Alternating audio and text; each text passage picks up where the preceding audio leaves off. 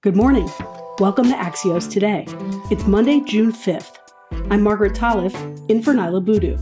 Today, hundreds die in a train crash in India, new leadership across journalism, and a new message of hope heads to the cosmos. But first, the 2024 GOP field widens. That's today's one big thing. It's another big week for the coming presidential elections, with at least 3 Republican candidates expected to throw their hats into the ring. Former New Jersey Governor Chris Christie, former Vice President Mike Pence, and North Dakota Governor Doug Burgum. Axios' Alex Thompson is here with more. Alex, let's start with Chris Christie. What can we expect from his announcement tomorrow in New Hampshire? Well, we should expect Chris Christie to be his normal pugnacious self. He has made very clear so far that he is going to focus on New Hampshire as his basic strategy to try to take down Trump, who is at the moment dominating the polls. It's sort of ironic because it's not just his second time running for president. It's the second time running for president against Trump.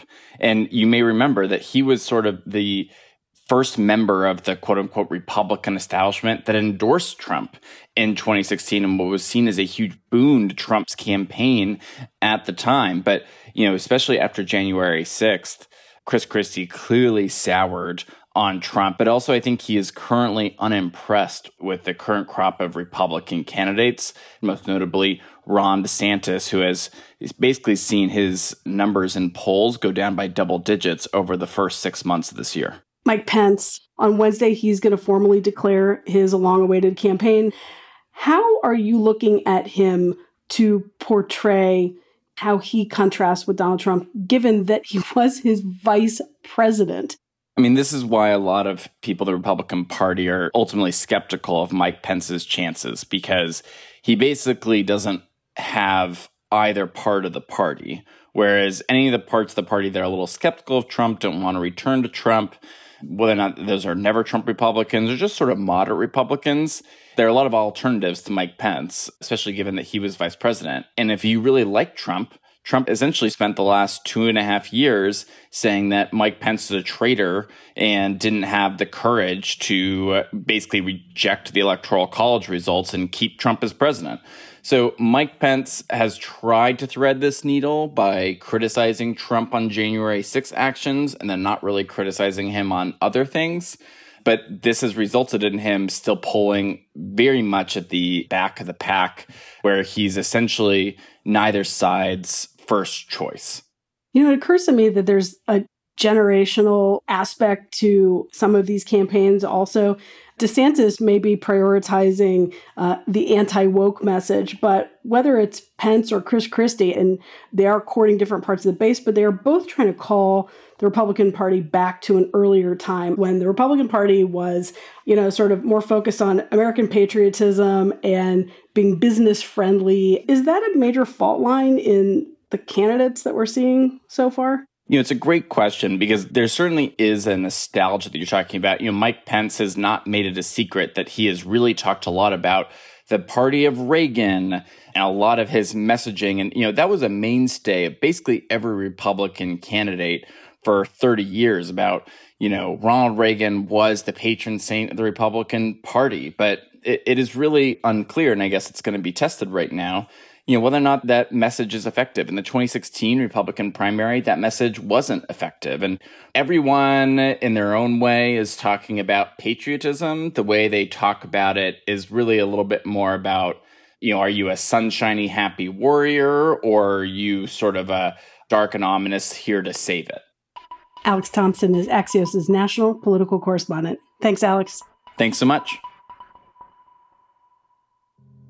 At least 275 people are dead and hundreds more are injured after a massive train crash in India over the weekend in the eastern part of the country.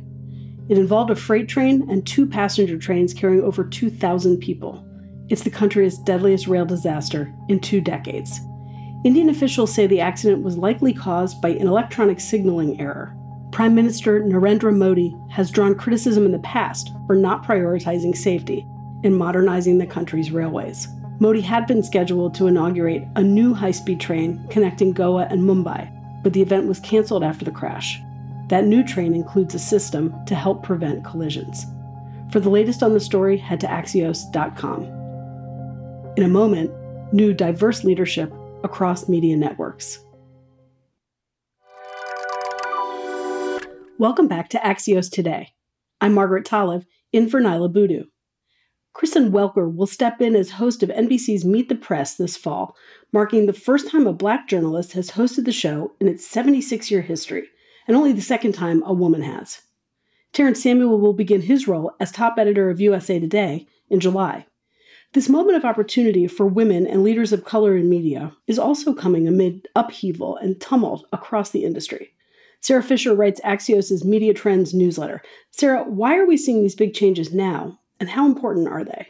Well, they're hugely important, in part because one of the big criticisms of the news media as an industry has been that without adequate representation within their own newsrooms and business operations, they can't adequately portray what's happening in America. And so you asked me why this is happening. In the past few years, we've seen two major cultural movements. You had the Me Too movement, which began in 2017, and you had the Black Lives Matter movement. And in the wake of those two movements, the news industry in particular had to really do some self-reflection and figure out why they had not risen to the occasion in terms of hiring these people in its ranks. And you saw a huge slew of turnover in the past few years. You know, you just noted Kristen Welker and Terrence Samuel, but, you know, CBS News's Kim Godwin was named the president of ABC News in 2021. You have Rashida Jones, who was named the president of MSNBC in 2020. Cesar Conde, who is Hispanic, is the chairman of NBC News Group. You have so many examples. And now, Margaret, you know, you'd almost be hard pressed to find a news organization, whether it's in TV, print, or digital, that's not led by either a woman or a person of color, either on the editorial or business side. Sarah, this is coming at a time when the media has become so splintered and when you have this moment of great opportunity for women, for people of color, but it's coming as the audience share has been shrinking. Yeah, you highlighted a really important point, which is that a lot of the bigger mainstream news outlets see this as an important change that they need to foster. But that doesn't mean that the audiences necessarily are the same as before. But, you know, I'd argue, Margaret, that these big media outlets and the changes they're making still matter, because even though most Americans are getting news on social media and a plethora of different platforms, oftentimes the narratives that are set are still set from the top. And so when you bring a more diverse set of people to the top, you're actually diversifying the types of stories that you wouldn't have thought you needed to cover. And that makes a huge difference. How different do you think the big networks are going to look as we enter another election season? Very different, Margaret. We've had so much changeover at the top news networks. As I mentioned, these are all changes that have basically happened within the last few years that are going to dictate how coverage will look on television in the next election cycle. But we're also seeing the same thing in print, right? Sally Buzzey taking over for the Washington Post, Emma Tucker taking the reins at the Wall Street Journal. Almost every single news outlet has a new leader heading into the 2024 elections. And so I would expect big coverage changes ahead of that. Sarah Fisher writes Axios' Media Trends newsletter. Thanks so much, Sarah. Thank you. Before we go, a tiny but powerful art installation is headed for the cosmos. Last week, U.S. Poet Laureate Ada Limon revealed her new poem that will fly to Jupiter's moon Europa aboard NASA's Europa Clipper mission. And NASA is inviting people around the world to sign their own names to the poem ahead of its journey. As Axios' Miriam Kramer writes, Limon's poem uses water as the thread between Earth and Europa, a moon with an ocean beneath its icy shell. Axios' Allison Snyder brought me along to the Library of Congress late last week to hear Limon and NASA officials in person talk about the poem and the mission, and we were moved by the hope and wonder of the crowd. Find out more about the Message in a Bottle project, including how to add your own name, in our show notes. That's all for us today. I'm Margaret Talev, in for Nyla Boodoo. I'll leave you with Poet Laureate Ada Limon reading an excerpt from her poem, In Praise of Mystery, a poem for Europa. Stay well, and have a great week.